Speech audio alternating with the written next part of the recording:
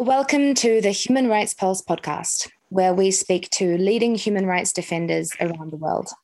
Today, we have the privilege of speaking to Philip Worthington, the Managing Director of European Lawyers in Lesbos, the organisation providing crucial legal assistance to asylum seekers on the islands of Lesbos and Samos and mainland Athens in Greece.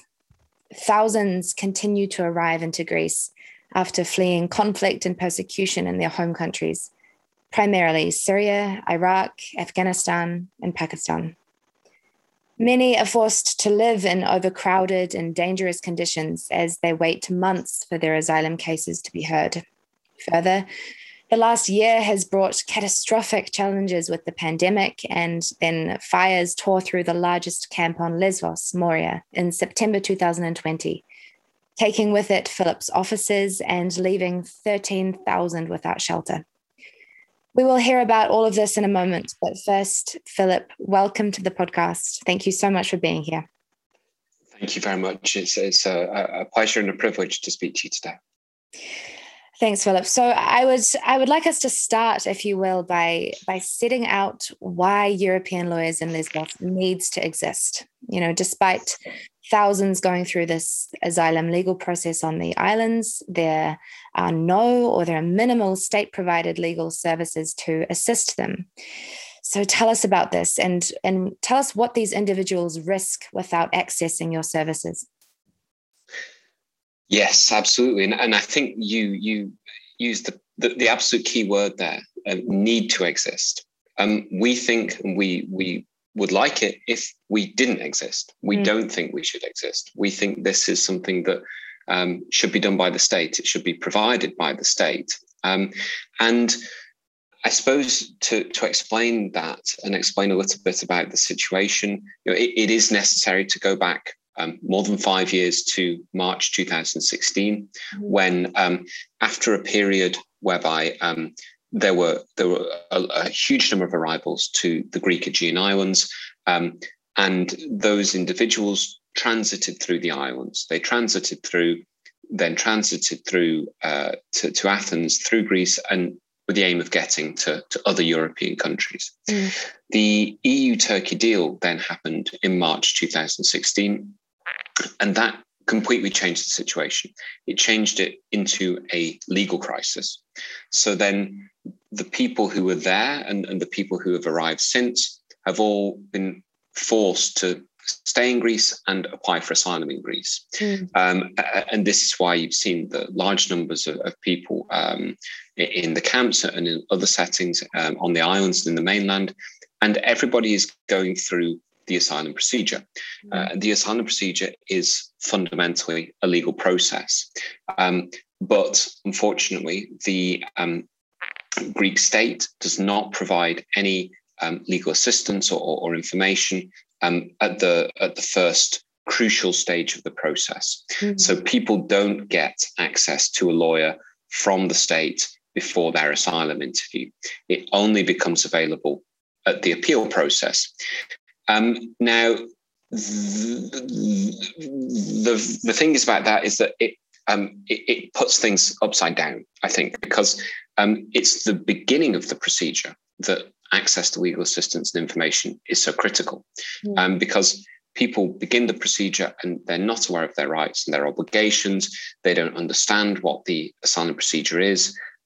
They don't, know what it involves, what the criteria are. For many people, and I should say, through absolutely no fault of their own, they think it's a purely bureaucratic or administrative procedure, not a legal one.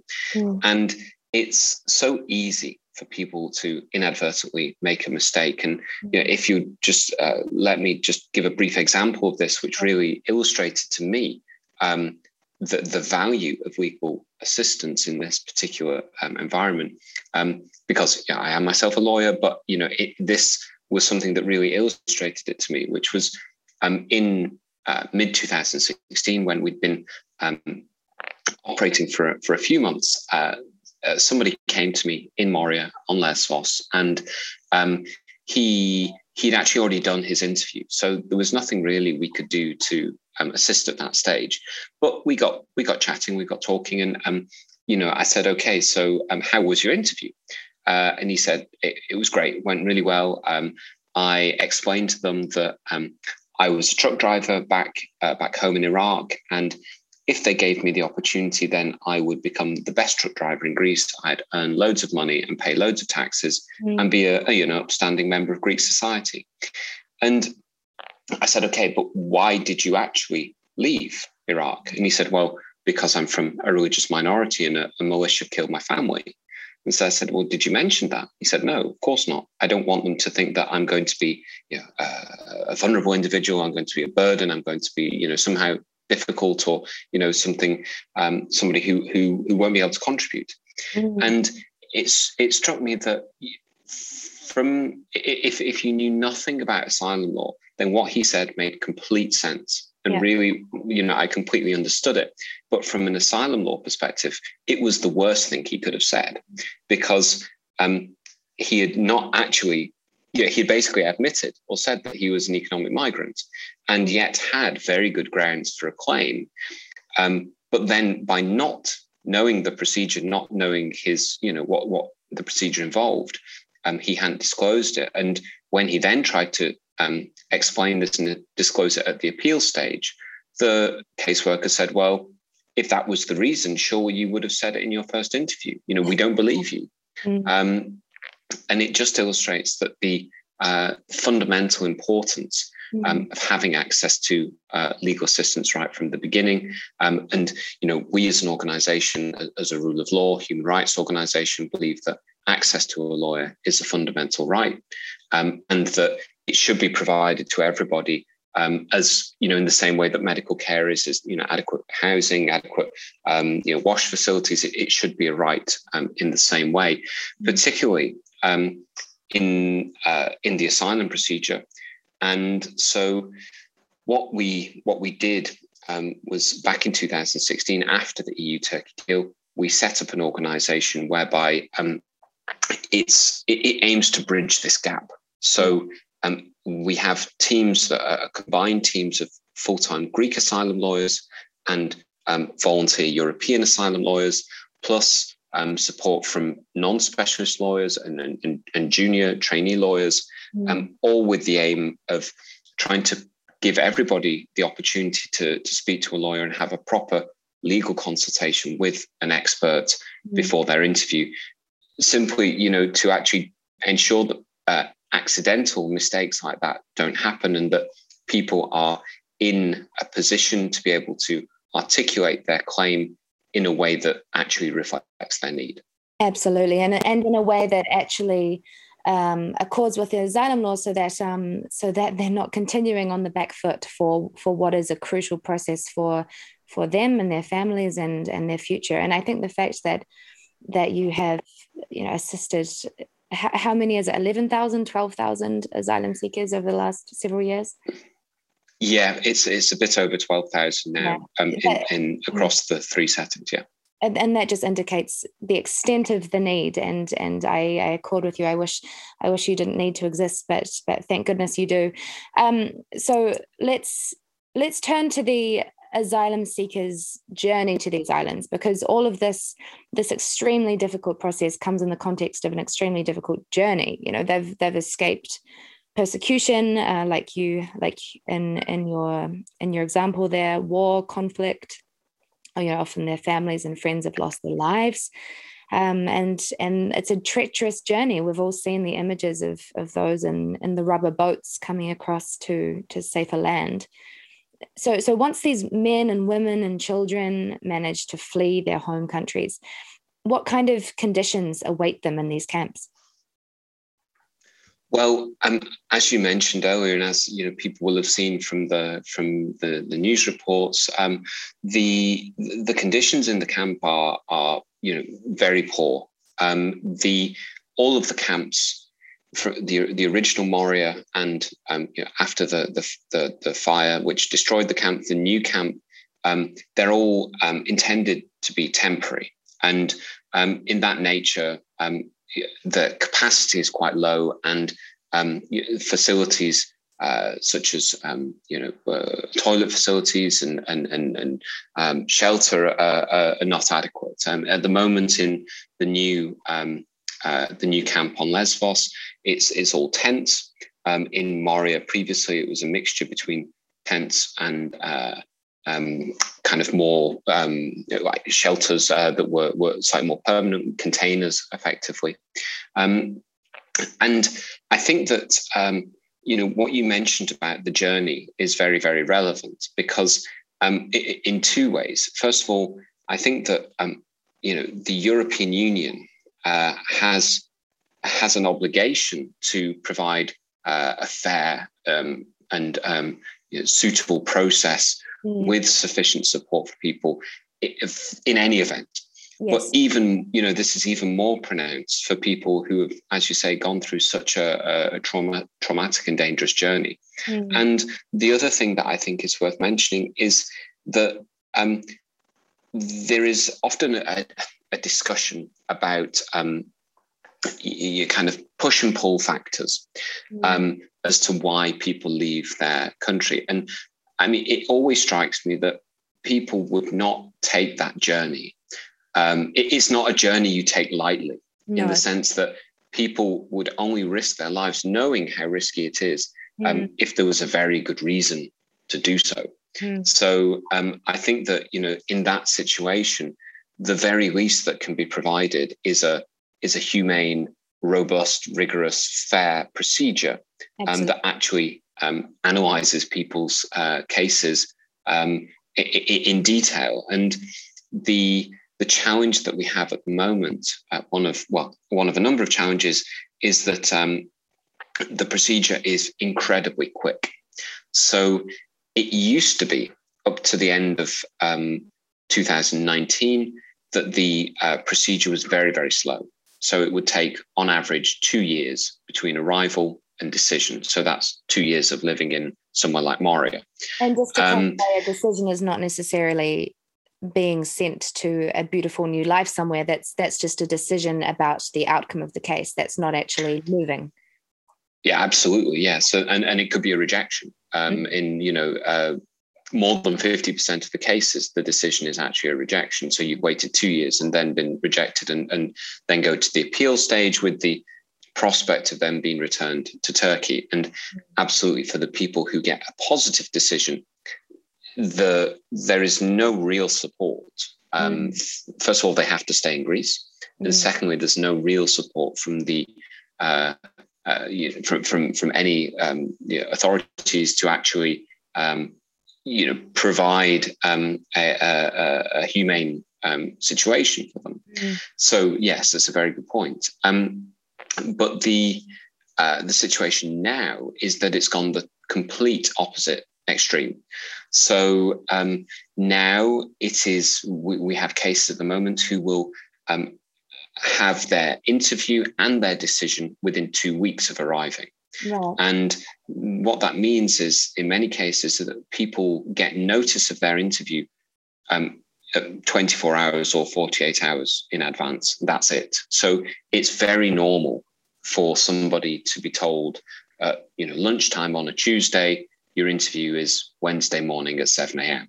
Now, obviously, that is, very problematic in many ways, but in terms of legal assistance, it's then almost impossible for somebody to then go and find a lawyer in less than 24 hours. So again, it kind of risks, this focus on speed risks undermining the rule of law and the robustness of the procedure. Absolutely. And yeah, I mean, there's no way that you can have, in any sort of legal system, there's no way that there's adequate legal preparation available within such a short period of time. But there's no two ways about it. Once you're in the system, you're kind of at its whim, I suppose. I'd like to ask about COVID-19. It's affected everybody differently, but I can imagine that the effects are felt particularly acutely for the asylum seekers and indeed for your work. Could you tell us more about what the last 18 months has been like in this respect for you? Yes, absolutely. And I think there are maybe kind of three elements to this. There's the the reality in Greece generally, and what that has been like. And so, we've been under lockdown, as with most countries, for significant amounts of the last 18 months. And that applies to the camps as well. So it's been more difficult to access the camps, and also more difficult for people to leave the camps and come to the nearby towns and cities to access services. So access to service has been restricted. In terms of the legal procedure, there has been, as well as this emphasis on speed, there has also been, particularly in Lesbos, a increase in the remote element of the procedure. So it's now very frequent that the asylum seeker, when they go to their interview, either the caseworker doing the interview or the interpreter or both will be remote. So obviously that has impacts on how the interview is conducted, and it's much more difficult to do something like that when you're speaking to a screen rather than a person, particularly because the asylum cases, more than anything, is completely personal and often relates to very, very traumatic experiences and information, and people have to be comfortable to be even possibly able to explain what happened to them. So being in a room, in a small room with nobody else with you, with the windows open maybe to comply with COVID-19 protocols, so maybe you're worried that other people can hear you, things like this. It all undermines, I think, can risk undermining the procedure. From our perspective, so I suppose the third element is the impact on our organization. Well, the impact was very great because our entire model was based on having the in-person Greek lawyers and then having European asylum lawyers volunteering and coming out to Greece to assist in person. So clearly with the travel restrictions, that we had to change our model, and with the lockdown provisions and the restrictions on working in the office at certain times and things, that made us have to change the model. So what we did is that we tried to adapt by continuing to have the Greek lawyers and the interpreters in person, but then to have a team of about 15 European volunteer asylum lawyers who would assist remotely. So they do it from home. This was something that we were, to be honest, extremely skeptical about. We wouldn't have done it unless we were forced to do it, but we had no choice ultimately. And much to, I guess lawyers, as a whole are quite a conservative bunch when it comes to things like technology. So we've been pleasantly surprised, because it has worked much better than we ever envisaged. And it has enabled us to continue to operate and actually enable us to increase our capacity despite the travel restrictions. And it after the initial getting used to it, it works quite well because people as well can fit it around their schedule. So we have, we've invested a little bit in technology to make sure that it's kind of as near as possible to an in-person consultation. And, we always make sure that people come to the office. The interpreter is there in person. So there is some, human contact there, and they're in a confidential, safe space where they, feel, I hope, comfortable. And the only difference is that the lawyer is on a screen rather than in person. So yeah, that was a very big adaptation for us. And I think I'm sure that it's something that we will carry on even, as things maybe begin to get a little bit back to normal with COVID-19. Look, and I'm glad to hear that, but I think it's a testament to your ability to be adaptable and continue to provide these critical services regardless of the challenges that are thrown in your way. But it's not the only challenge that you've been facing. There was the fire in Moria, and your offices were burned down to the ground. Is that right? Yes, yes, absolutely. And that was, it was obviously a very shocking event, and as indeed were the events afterwards, as you mentioned, that 13,000 people being on the street afterwards for a week or so, whilst new temporary accommodation was put in place. That was again something that we needed to adapt to, because we had been, our model was based on being in the camp. So the office was in a place called the Olive Grove, which was just a kind of an overflow apart from the camp, so just right next to the camp. So people could come and see us freely.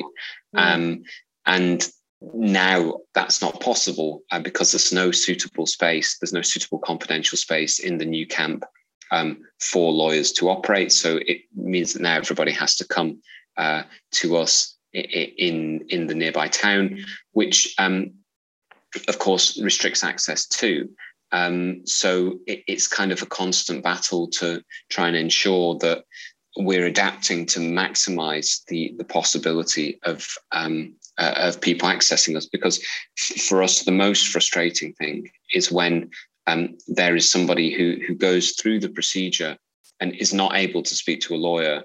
And that might be because they don't know the value of or the importance of having a lawyer before their interview, because they don't understand necessarily what the procedure involves. And then it's heartbreaking for us when somebody then afterwards says, "Oh, I wish I'd known, and then I would have spoken to a lawyer beforehand." Because, as I mentioned with the previous example, what you say in your first interview, actually calling it a first interview is wrong. It's the only interview.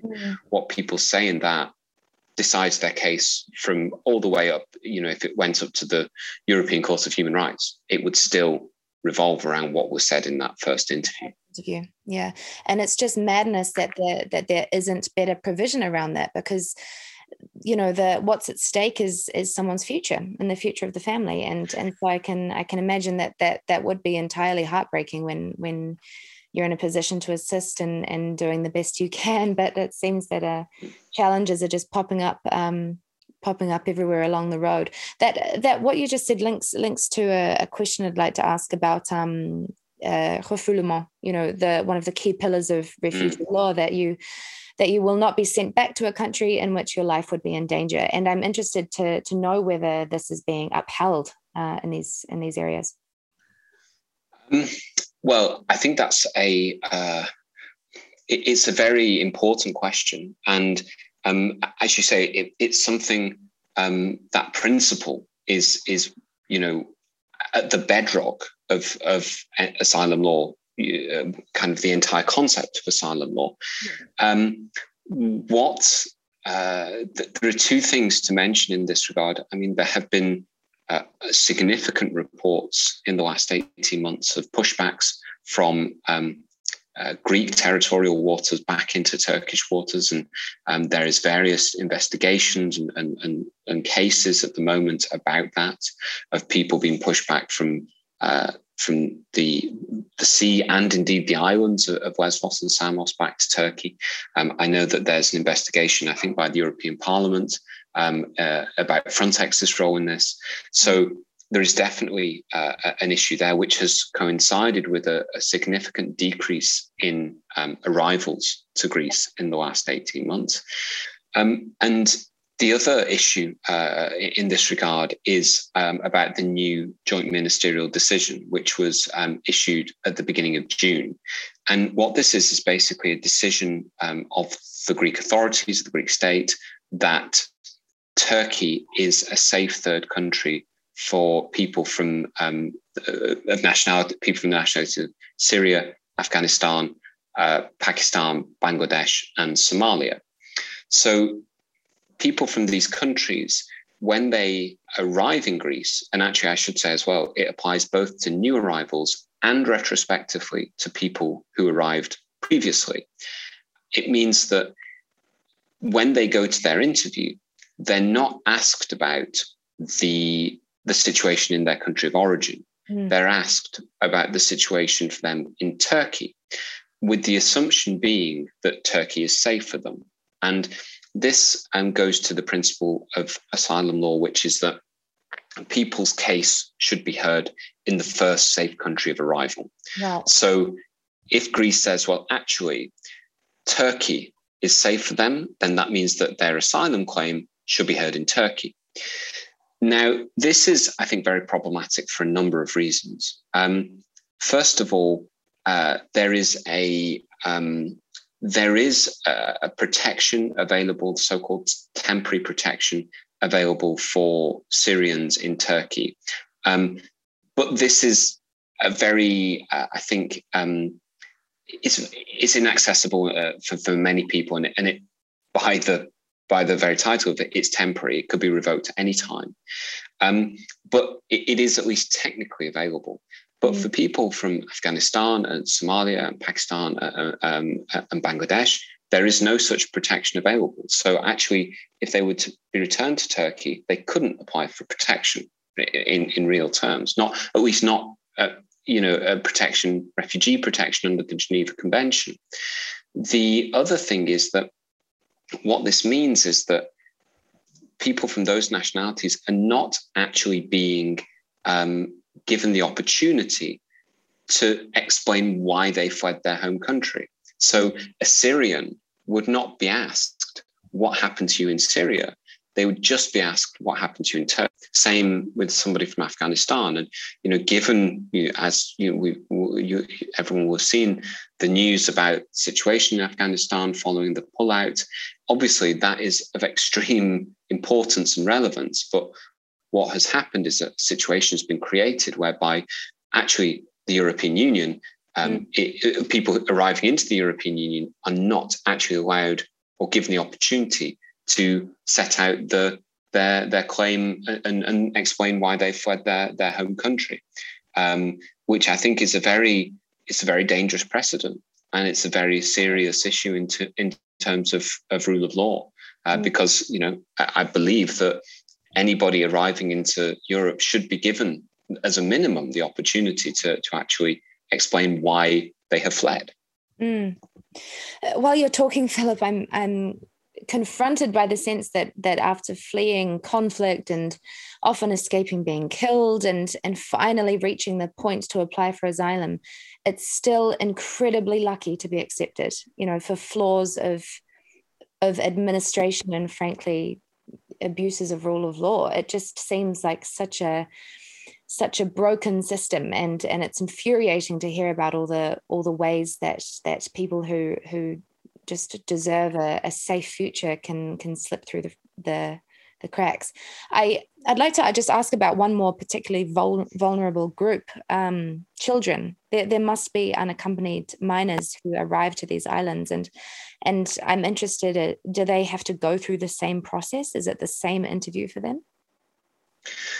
Yeah, I mean, you're absolutely right. There are large numbers of unaccompanied children who arrive and then go through the procedure. When the fire in Moria happened, there was over 500 unaccompanied children in the camp who were then relocated, and many of whom have been relocated to other European countries. There are large numbers of unaccompanied children across Greece in the procedure.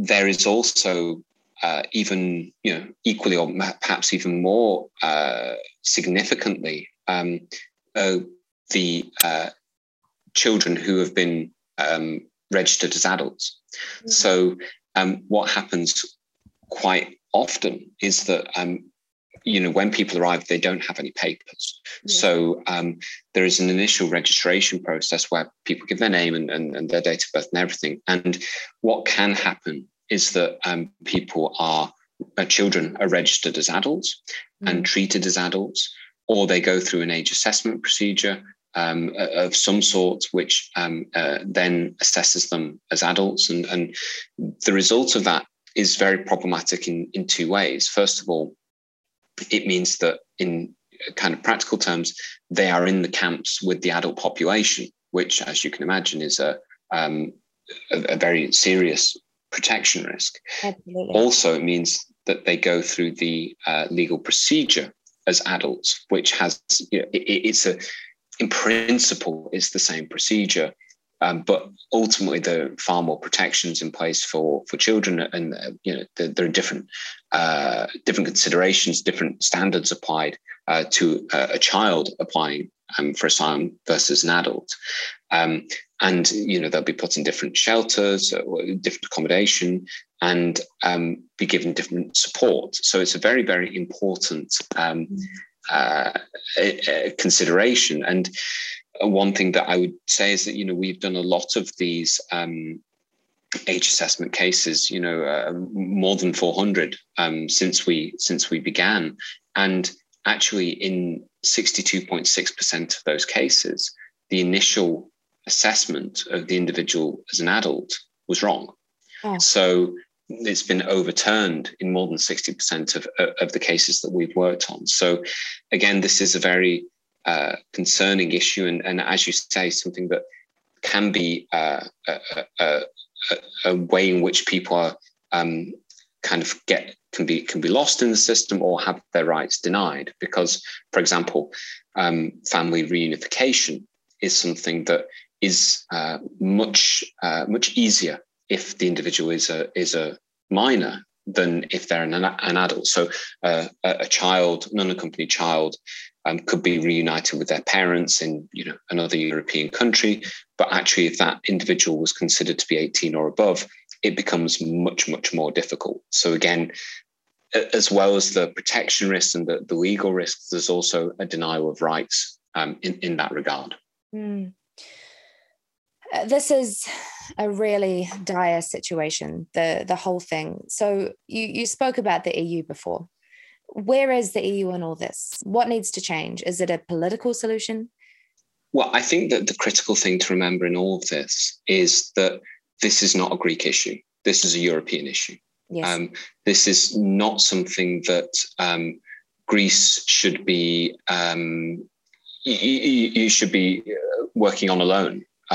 This is something that the entirety of Europe should be involved in to find a sustainable, humane and solution that's in compliance with human rights and the rule of law. Mm. And I think that there are a variety of different mechanisms for that. But I think the critical thing is something in terms of solidarity and recognition of this issue. And we, along with many other organizations, have been pushing for relocation of people out of Greece into other European countries, because the truth of the matter is that the numbers involved are incredibly small. Mm. They are, proportionately for an island like Lesbos or even for a country like Greece, okay, they're a bit higher, but across the entirety of the European Union, it's fractionally small. There's maybe 150,000 or so asylum seekers in Greece, which spread across the entirety of the European Union is nothing. Mm. And I remember speaking to a Swedish person in Moria, and he said that actually he was kind of working with the authorities, and he said, well, the situation here in the camp is terrible, and it's unbelievable that everybody has to stay here, because actually, if the 20,000 people in Moria were divided up into all the municipalities in Sweden, just Sweden, only be 5 people per Swedish municipality. Mm. And that illustrates how actually comparatively tiny the numbers are, yet they have such a huge political impact. And I think, it's completely disproportionate.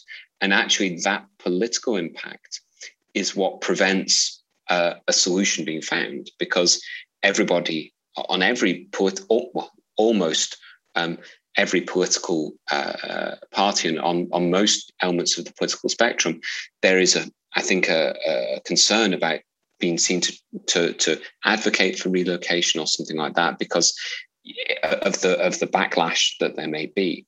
Mm. So I think that there is a political solution that needs to be found to enable a fair process to be put in place, and that's dependent on things like relocation, dependent on more support. It's dependent on ensuring that people have access to proper services. But I think the other element, which is maybe something beyond the political, which is something that I think affects the entire population, is to not let this issue be forgotten about. Absolutely. I remember when I first arrived in Moria in January 2016, and I was just a volunteer then. I was giving out food and water and tents and clothes and things, and I gave a tent to a family, and then a few hours later, when I was leaving, it was the middle of the night, and I was driving out to the camp, and I saw them putting the tent up in the camp, and I thought to myself, it's January, it's cold, and I think it's just unbelievable that in Europe, a family who's come to claim asylum has to spend one night in a tent in the cold. And I often think back to that because I now know people who've spent 2 or 3 years living in those conditions. And it strikes me that what was shocking back in early 2016 is now totally normalized. It's something that we, as the citizens of the European Union, citizens of Europe, have said, well, actually, this is something that we are okay with. This is something that is now normalized. And I think that is quite shocking because this situation was unthinkable 5 years ago, yet here we are with it. So I think that it's kind of inherent on everybody to make sure that it's not forgotten about. And people often, like friends and family, often say to me, Phil, why are you still on Lesbos? That issue was solved years ago. And so actually it's worse than it ever has been. Just the fact that it's not in the newspapers every day doesn't mean the problem has gone away. So I think to keep that conversation going and to keep people's awareness up about it is of fundamental importance. Absolutely. And that indicates, that goes to the misinformation perhaps about it in the news, or the lack of information. And unfortunately, the longer that there is political disagreement about it, the more normalized it will become as more time passes. So yeah, it's extremely concerning. So you've just talked about everything that needs to happen. Philip, are you optimistic about the future?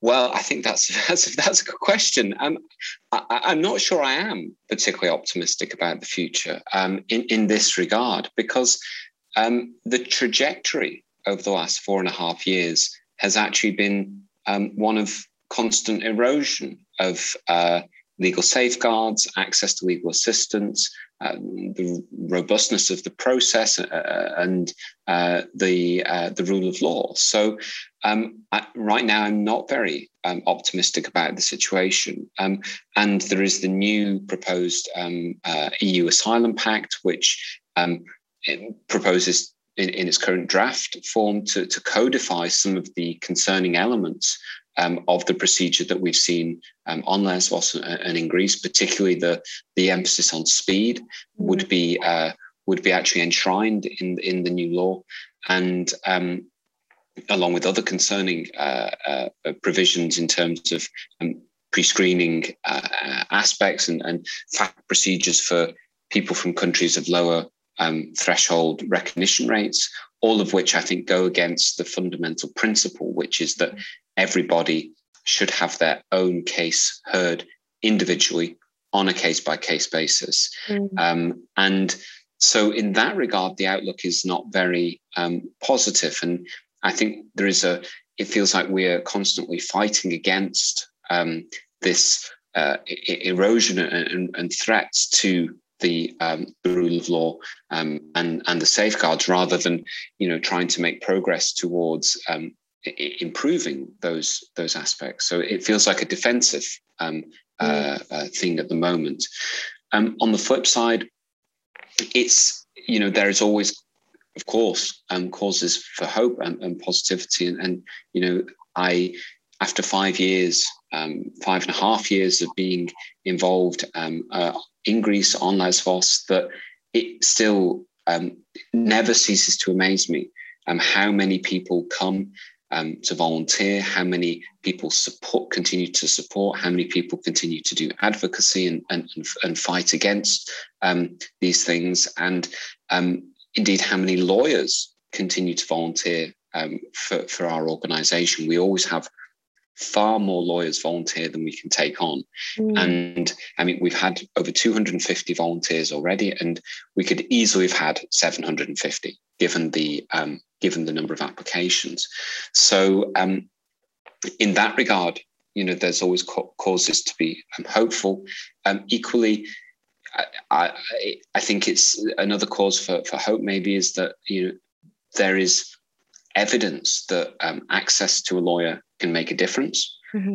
So the average recognition rate in Greece is 46.5%, and the recognition rate of the cases that we have assisted is 74.5%. So it illustrates there is a big difference if people have access to a lawyer. So and what I mean by that is it's clearly something that has a benefit and works. So it's then a case of trying to expand that, increase the access to lawyers, and at the same time pressurize the government and the European Union to actually make this part of the procedure so that everybody gets access to a lawyer as part of through legal aid, just as normal part of the procedure.